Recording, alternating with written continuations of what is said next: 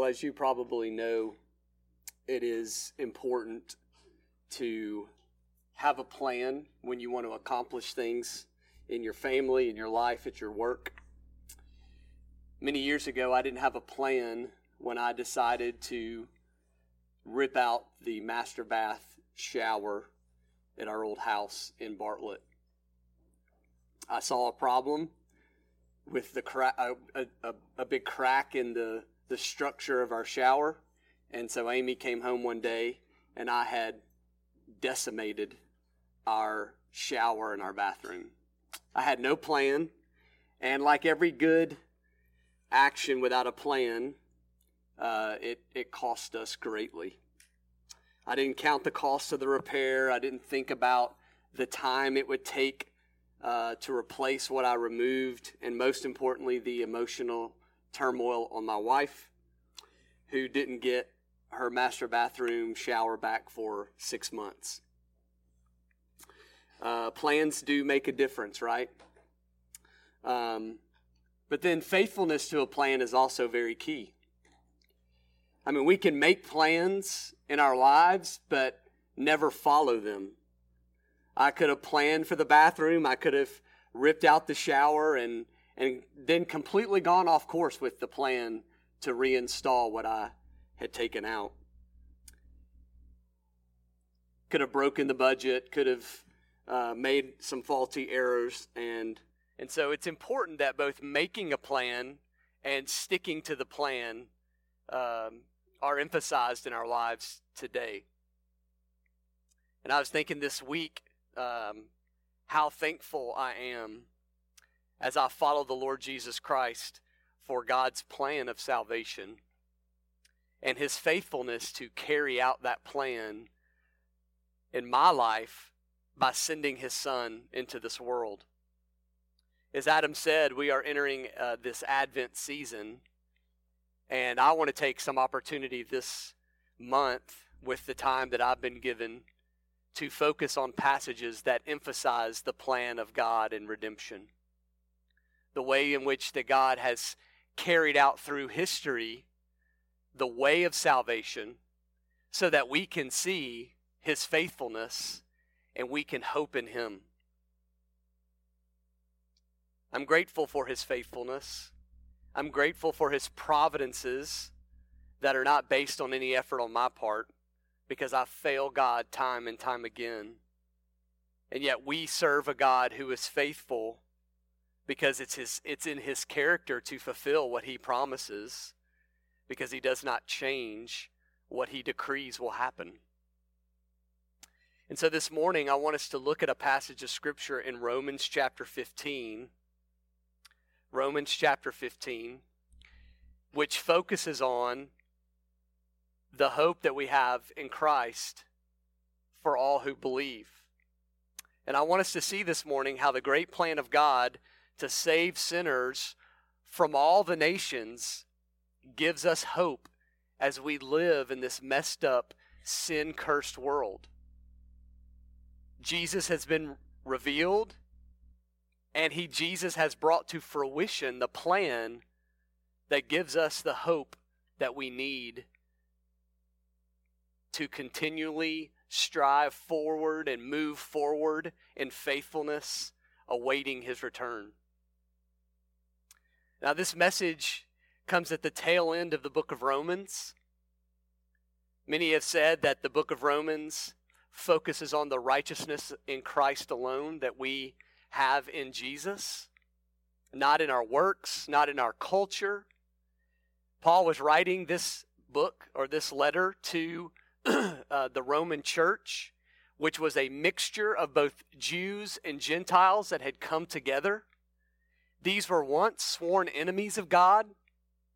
The Jews were looking down the pew and worshiping next to people that they used to consider unclean.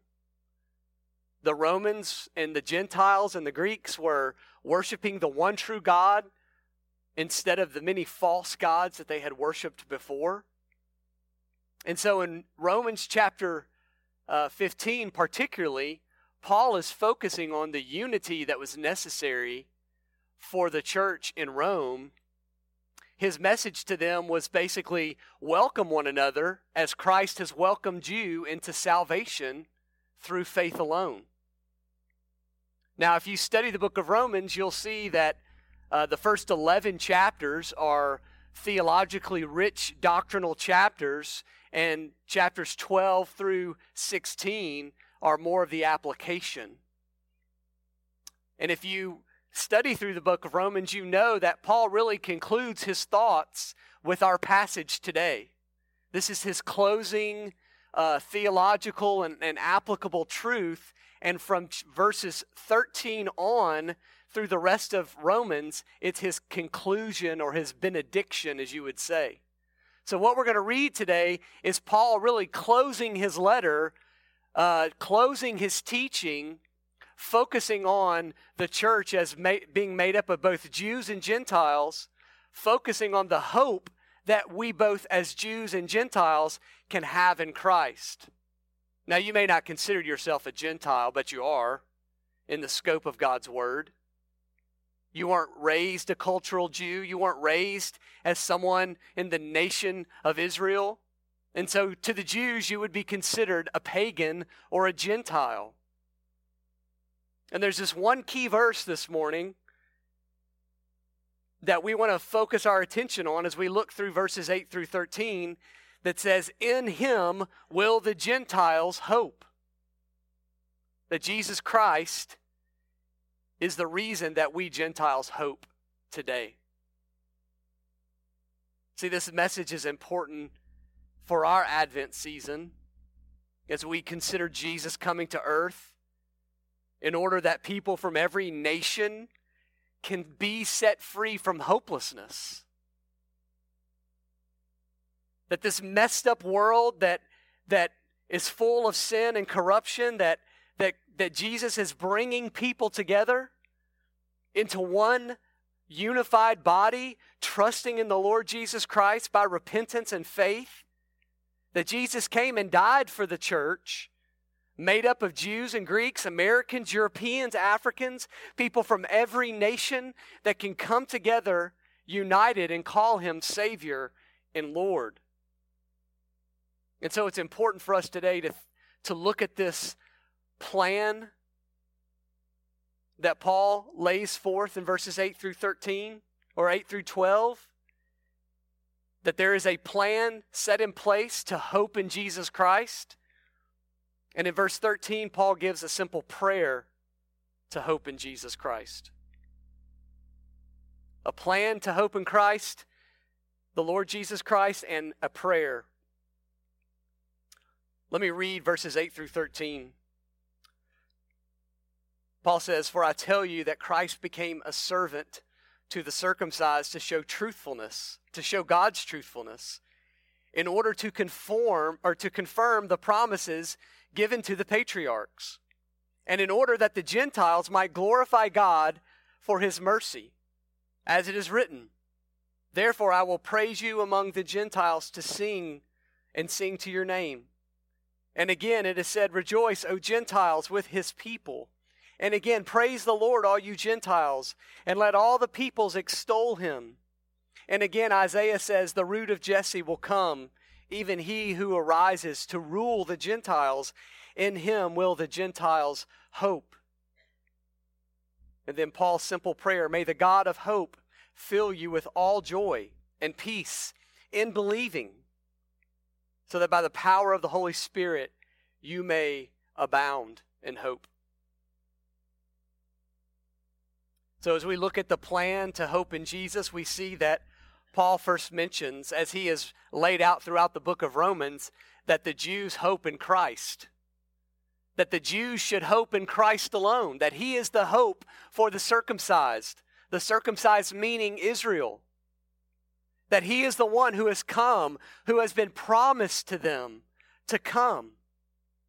And that in his coming, Paul tells them in verse 8, that Christ, the Messiah, became a servant. The word became there means he was begotten as a servant, that he was born to serve the circumcised, the Jews. It speaks of the incarnation of Christ coming and being born as a humble servant, not as a military or authoritarian leader or dictator, but a humble servant who came, born in a lowly manger. And he came to serve, not to be served. And as he came, he came to show the truthfulness of God. That all these promises that had been made were fulfilled. As we looked back to Adam and Eve being promised in the garden this morning that Jesus Christ would crush the head of the snake, it was a promise that a Messiah would come and undo all that sin had corrupted the world, or in the way that sin had corrupted the world. That Jesus coming was the fulfillment of the promise to Abraham in Genesis chapter 12, verses 3, that in you, God tells Abraham, all the families of the earth shall be blessed. All the families. All the nations of the earth would be blessed.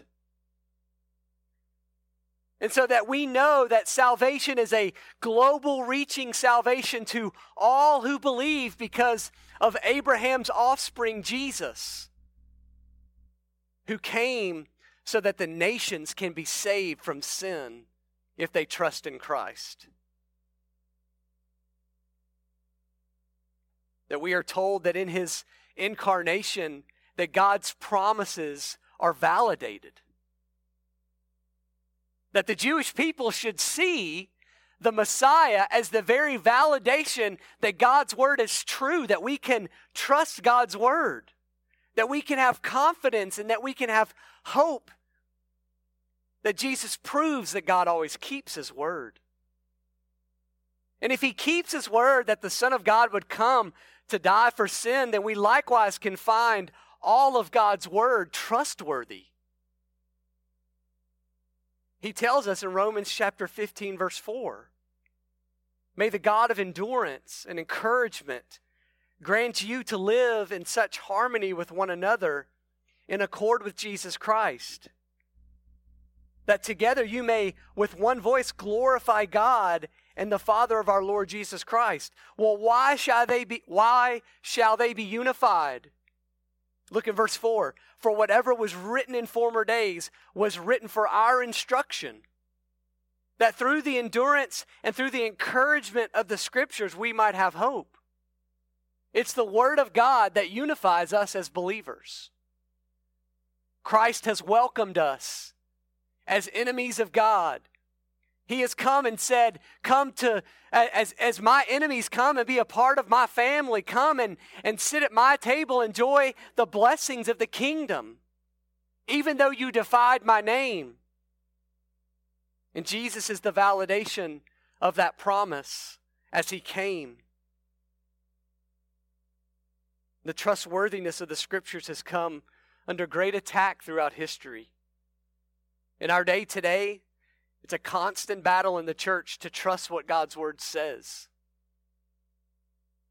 There's always a push from culture to conform God's word to the culture instead of allowing God's word to conform the culture. This is why churches most recently have begun to broaden their wings in conformity and allowing women preachers to lead, because they're allowing women's rights to become more of a cultural necessity than the trustworthiness of what God has said about preachers who lead the church. And they're allowing the culture to conform the Word of God instead of vice versa.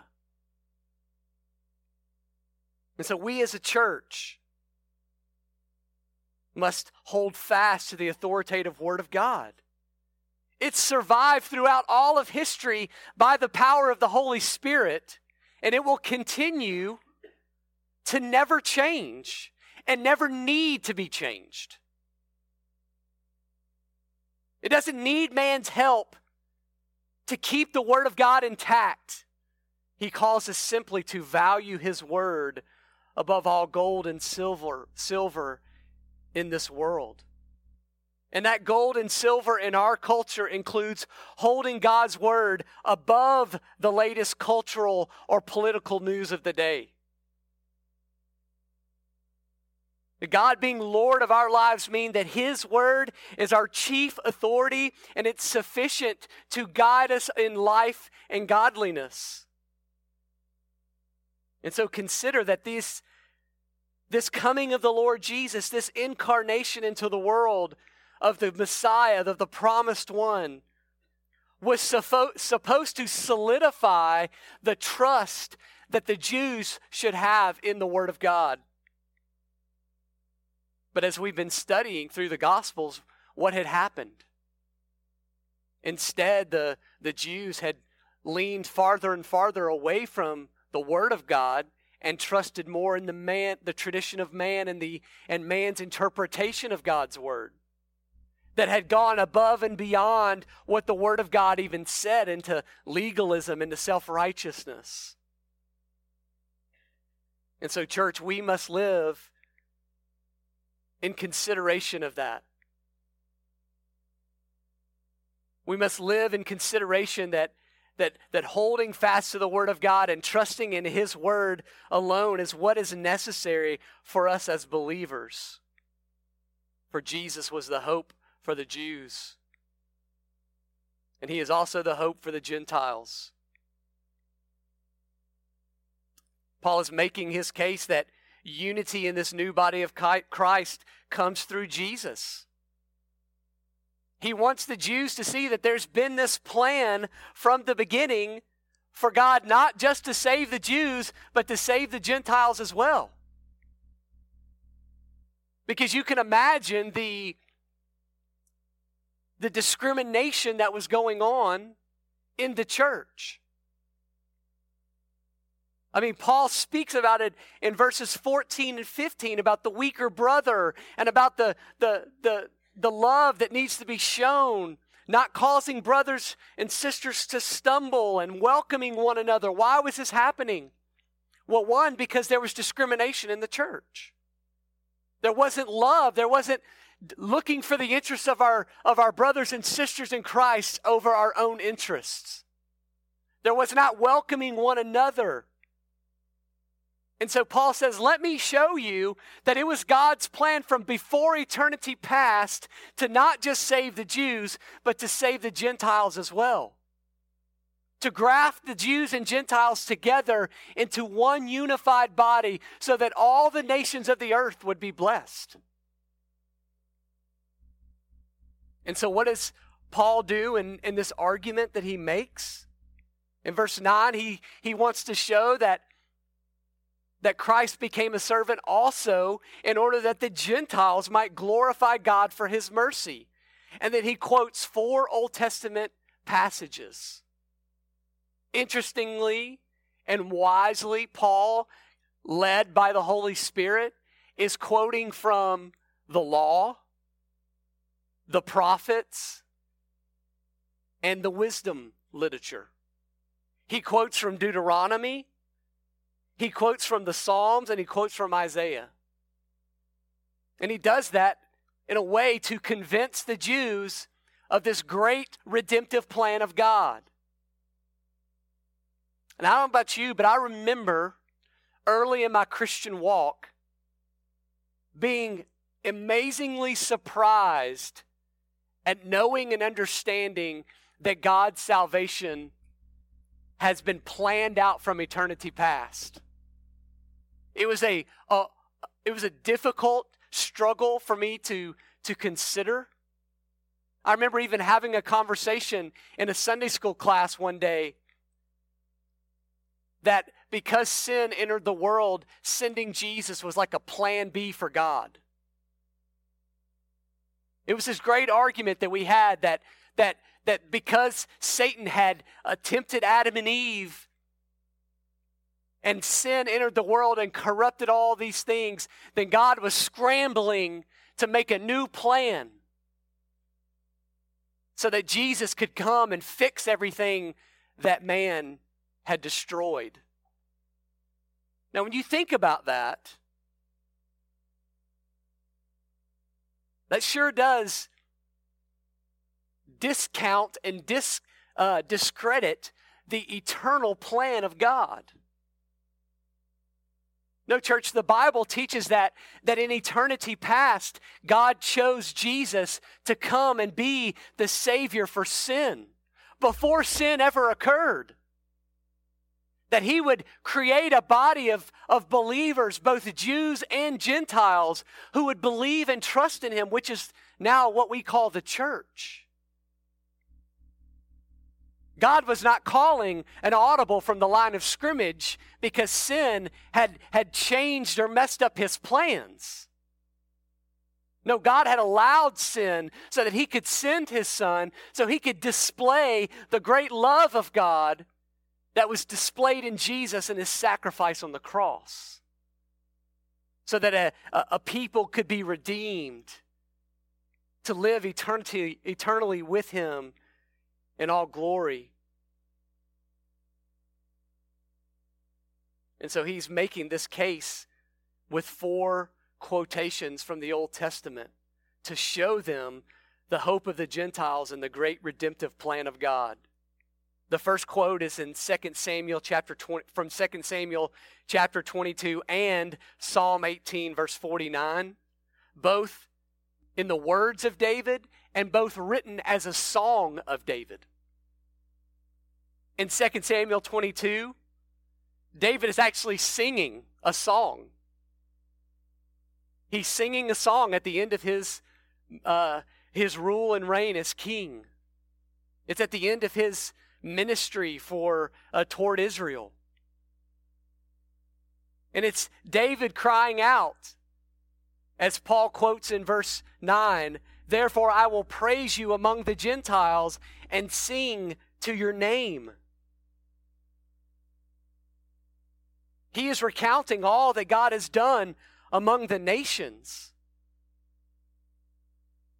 How God had allowed King David to rule over pagan nations. He gave him victory over his enemies. And oftentimes allowing him to declare the power of his God. And Paul is using this to speak of the Messiah. Because it was the Messiah who would come into the world. And it was the Messiah who would proclaim to the Gentiles of the great glory of God. So, as David was singing this in 2 Samuel and Psalm 18, the Messiah is in the greater fulfillment is singing this as he came into the earth and proclaimed the power of God and the glory of God among the Gentile people. And there we see Jesus as that promised Messiah, as the one who proclaimed the glory of God and displayed the glory of God in himself among the Gentiles, among the Samaritan woman at the well, among the Roman soldiers who some would eventually believe in Jesus as he died upon the cross and the earth shook in agony. Before the Gentile governors and rulers in Jerusalem, for it was the Messiah who proclaimed among the Gentiles of the glory of God. And it's a foreshadowing. It's a foreshadowing of the message of the church. That we continue to preach the Lord Jesus as that Messiah, and we proclaim him among the nations. This is very much a foreshadowing of the work of the church that will spread throughout the history of the world until Jesus returns, proclaiming the gospel to the Gentiles. Coincidentally, providentially, the second quotation is also a song. In verse 10 of Romans 15, again, it is said, "Rejoice, O Gentiles, with his people. This is actually also a song sung not by David, a song sung by Moses. Providentially, also at the end of Moses' ministry, as Moses is recounting the power and the majesty of God that was displayed over another pagan and Gentile nation, which is Egypt. There God displayed his glorious power through the salvation of Israel from the bondage of Egypt. And God even declared in that situation that he would harden the very heart of Pharaoh so that he could show his glory to that pagan nation. And so Moses is singing this song recounting the power of God over his enemies, which is reflective of the accurate portrayal of the work of Christ, who came as the Messiah to do that very same work, to destroy the power of God's enemies, which is not Egypt. It was the power of sin and death when he gave his life as a sacrifice. And so again, Paul is pointing to the celebration, rejoice, O Gentiles, with his people. See the glory of God manifested among the Jewish people. See him and believe in him. Rejoice in the God of Israel, he's saying. For he has displayed and is worthy of your glory and your worship. That's the second quotation. The third is from Psalm 117. It simply says, and again, praise the Lord, all you Gentiles, and let all the peoples extol him. We're not for sure who wrote Psalm 117, speculated, but we do know that Psalm 117 is the shortest chapter in the Bible. And the simple quotation, the simple reference is an eschatological proclamation that all people should rejoice and praise and worship God. Pointing forward, look, praise the Lord, all you Gentiles. Not praise the Lord, all you Jews. Praise the Lord, all you Gentiles, and let all the peoples extol him. And we can be reminded of Revelation chapter 5, where it will literally come to fruition that people from every tongue, tribe, and nation will gather around the throne and celebrate Christ. And the last one is probably the most famous, is Isaiah 11.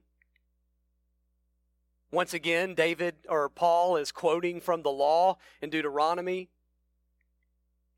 with the Song of Moses, with the wisdom literature and the two quotations from the book of Psalms, and now from the prophets, Isaiah 11. Isaiah 10 and 11 is a solemn 2 chapters. Isaiah chapter 10 is a declaration of the way in which God is using the pagan nations to be a judgment, a rod of judgment against Israel for their rebellion against him. In other words, Isaiah chapter 10 is a prophetic declaration by God through the mouth of Isaiah that God is going to strike down Israel using pagan nations as his tool that will lay waste to the nation because they have been a rebellious and idolatrous nation. And he uses the illustration that Israel is like a forest that is just being destroyed, just being laid to waste. That's in chapter 10. But in chapter 11, the image is continued to chapter 11 with the image of a stump.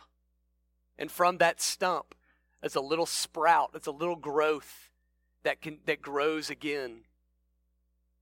And that's considered the very remnant or the root of Jesse that we will see in this passage that will continue to grow. So imagine a great forest, a great lumber company that's just laid waste to a forest, and this little bitty sproutling or seedling that's growing out of a stump of a tree as if that tree is starting to grow again. And the Jews would hear that, and they would begin to see the promises that even the prophets were making, that even though Israel was going to be judged because of their rebellion, Israel would not be destroyed completely. There would be a remnant of Israel. And that little sprout represented the remnant of Israel, the life that still remained, the purposes that God had for Israel. And throughout those prophecies, that remnant of Israel found its greatest fulfillment in the root of Jesse. Jesse was David's father. So the quotation from Isaiah 11 is this: the root of Jesse will come, even he who arises to rule the Gentiles. In him will the Gentiles hope. The Messiah was the root of Jesse. Jesus was that root of Jesse who came in the lineage of David, born in the city of Bethlehem, and he came into this world to rise up and to rule the Gentiles. Now you can imagine that the Jews would read this and go, yes, come Messiah, come warrior king and rule over these people that have enslaved us. Rule over these people that have dominated our culture. But this prophecy was not about a Messiah who would rule in that way. He would rule in their hearts. He would rule as a spiritual king. And one day a physical king, an eternal king who would rule over all the nations. And so this points to the Messiah. Other prophets or other prophecies in Isaiah point to this as well. The suffering servant in chapter 49 says, is it too light a thing that you should be my servant to raise up the tribes of Jacob and bring back the preserved of Israel? That's the remnant. And he says, I will make you as a light of the nations, that my salvation will reach to the ends of the earth. So we know the history of Israel. A portion of Israel gets to return back to Jerusalem. They get to rebuild the city. They get to rebuild the walls. They get to rebuild the temple. But were they a light to the nations? No. Did they continue to trust and look to the Messiah and find that fulfillment in Jesus? No. Because the light to the nations was not Israel. The light to the nations was Jesus. He is the fulfillment. He is the reason that the Gentiles hope.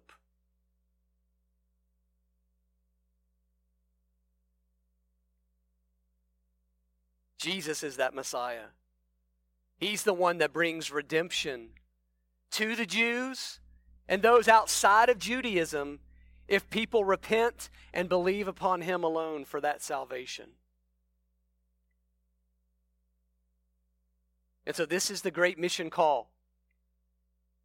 That we would be the reason, or we would be the ones carrying the torch of the church, reminding people that the hope that we have in as Gentiles, the hope that we have in Jesus, is available to all who believe. That we would take that message and go and make disciples of all nations, reminding people that there is hope in the world outside of our suffering. We do not live in a world of hopelessness, that we can find hope in Christ. And this was the message for Paul to the church. He says you don't have unity and you don't have love for one another because you're discriminating against one another. But see the great plan of God, that his plan was to bring you together, that you both deserve to be in the body of Christ. Because God has welcomed both groups of people, Jews and Gentiles, in order that he may be glorified. And so even in him, the Messiah, the Gentiles will hope.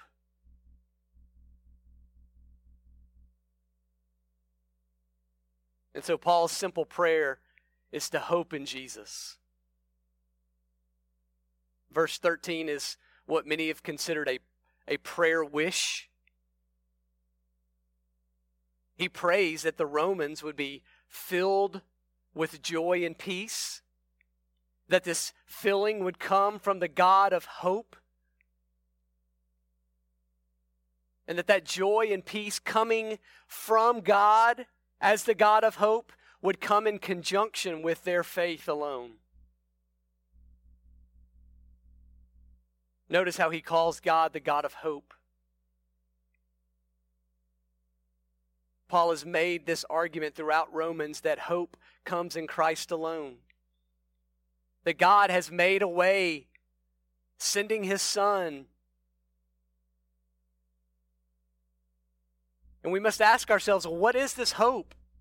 What is hope? William Hendricks defines hope as a justifiable expectation. He says it's a solid foundation for our future bliss. It's the mainspring of the believer's courage and stick-to-itiveness.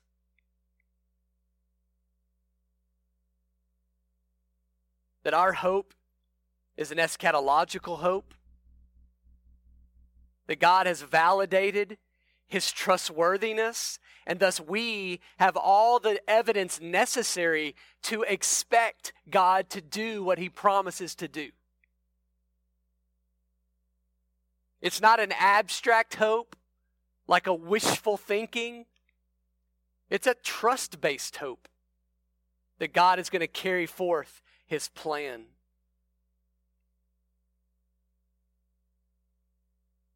And so we have sung today the great hope that we have, looking forward to a return of Christ when sin is vanquished, when death is no more, when families are not torn apart, when our bodies are not decaying, when our great struggle of sin has ceased. We look forward to that hope. And we can hope today. Hope is not put on hold because of the future. There is a realized hope today that Christ has already forgiven. If you trust in Christ, you are not forgiven in the future. You are forgiven in the present and the future. If you trust in Christ, sin will be destroyed, but sin and its grip upon you has already been removed. You are no longer slaves, Paul says. You are no longer in bondage. You are free in Christ. You are free to overcome the struggle with sin that you face today. And so that hope that Paul is praying for comes from God. And he has revealed that he is the source of that hope. And that hope is realized in Jesus. But consider this morning the lowercase gods of hope that you might be trusting in. These are the lowercase g gods. They're your idols. That for some insane reason, you and I, we believe that these things will fill our tank of hope. But they leave us actually with greater hopelessness. They have no confident, or they bring no confident expectation for the future. They are what they are known to be temporary. They are temporal. They are of this earth. and they fade away. They gratify our flesh, but not our spirit. They're like paper anchors that cannot hold fast our ship in a raging storm. And the Bible tells us that we must live our lives focused upon the things of heaven and not on this earth. And so we must, first of all, identify in our own lives these lower G gods of hope that we are putting our trust in that will constantly disappoint us.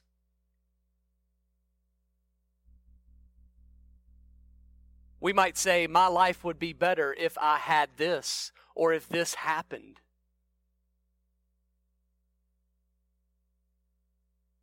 And the truth is those things may never happen. Those are promises that you are building your hope upon that God has never promised to occur.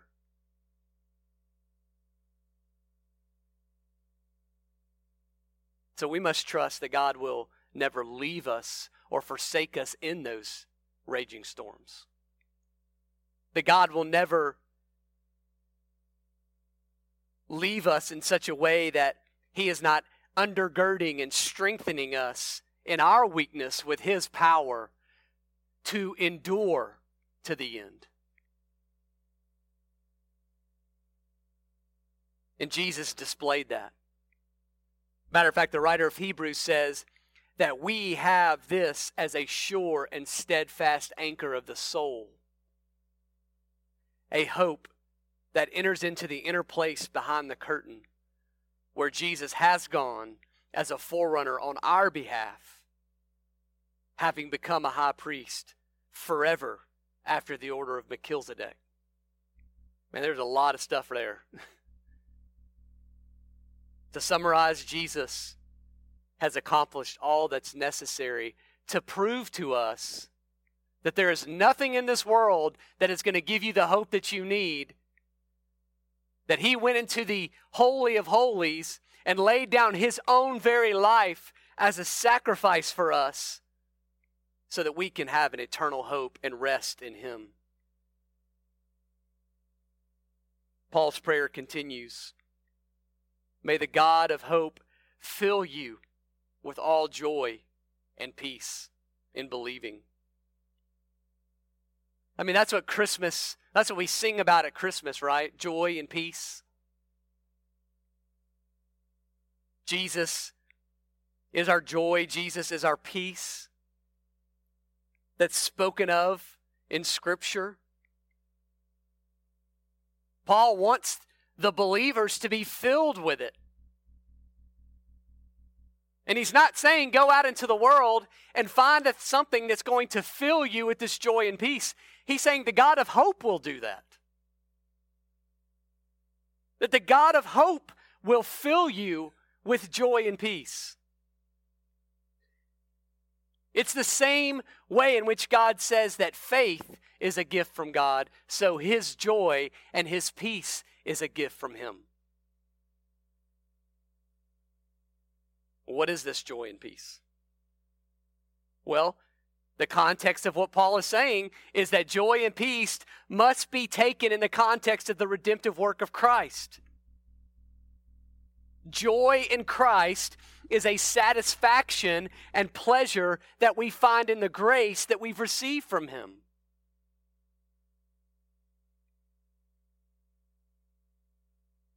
As Gentiles, there was once hostility between us and God's Son, the Lord Jesus, removed the wall of hostility when He gave His life upon the cross.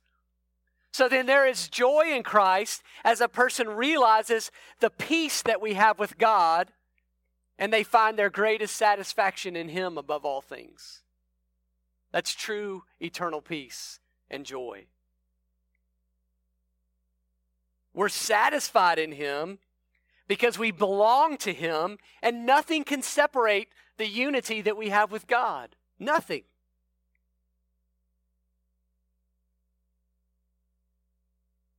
Jesus says in John 15, He's telling His disciples, guys, as the Father has loved me, so I've loved you. Abide or remain in my love.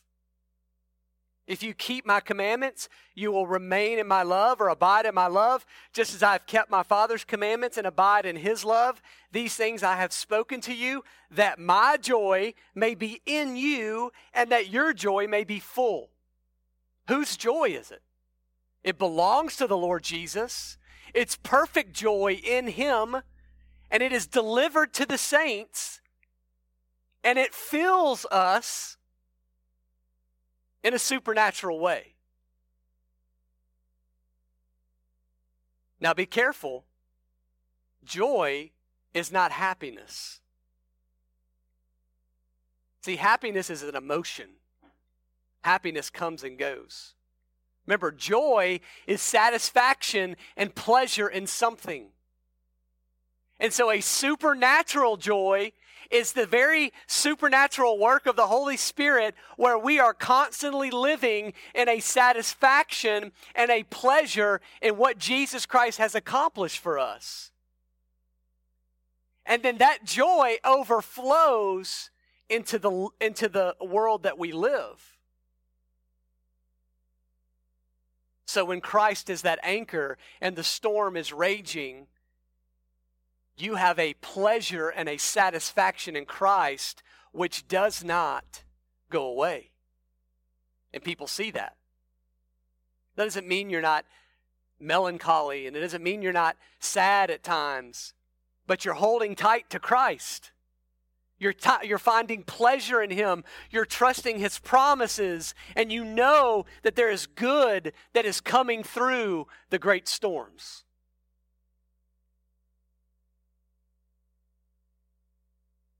And so what joy you have has been supplied by Christ. Jesus says in John 14, "Peace I live with you, my peace I give to you. Not as the world gives do I give it to you. Let not your hearts be troubled, neither let them be afraid." Same thing. Peace belongs to Christ. It's his. It flows from a perfect peace. And it's given to the saints. So a joy in the Lord and a peace with God is manifested in our hearts and lives. So we are satisfied and we take pleasure in Christ, knowing that we are no longer enemies of him, but we find our identity in him alone.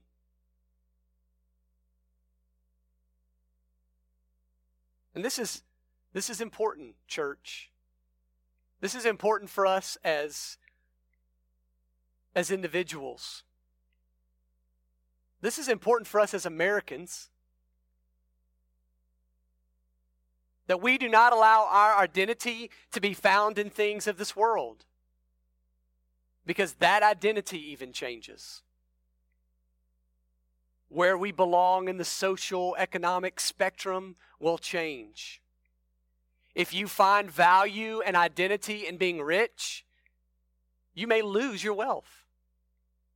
And then you will find yourself devalued. You may find your identity in being a parent, a mother or father, and God may take your children away. And you will be devalued if you find your identity in those things. Because they are temporary things. Marriages are not permanent. They do not always last. Kids do not always live past their children, or past their parents, older than their parents. Jobs are not promised. Wealth is not a guarantee. All these things in this world that we can find our identity in. And Jesus says, no, abide in me.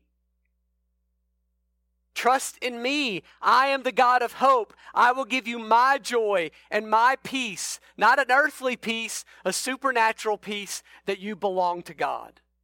That's what is necessary for your spirit, not your flesh.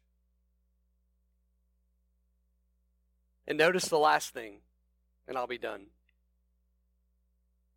Paul says, may the God of hope fill you with peace, or all joy and peace in believing.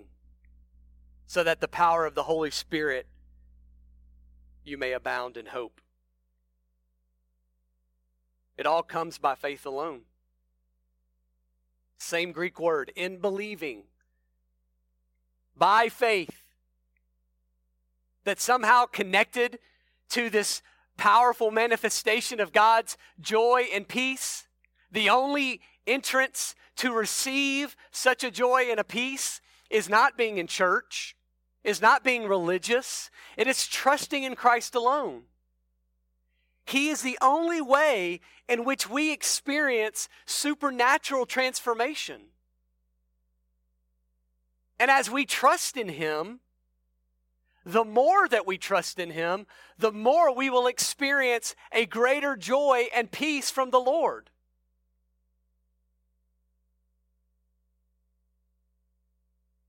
Just as we trust in Jesus Christ initially for salvation, God is continually growing our faith in Him.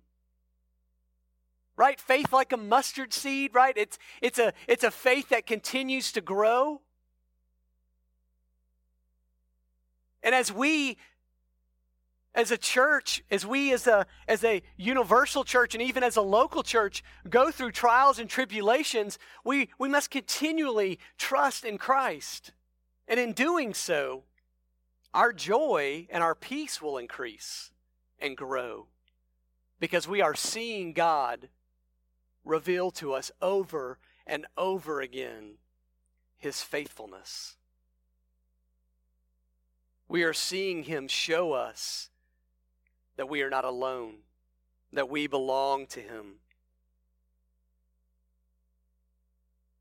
And so there's no doubt that hope and joy and peace is a necessary theme during this holiday season. Heck, it reminds us that even our joy at Christmas is not found in the season itself.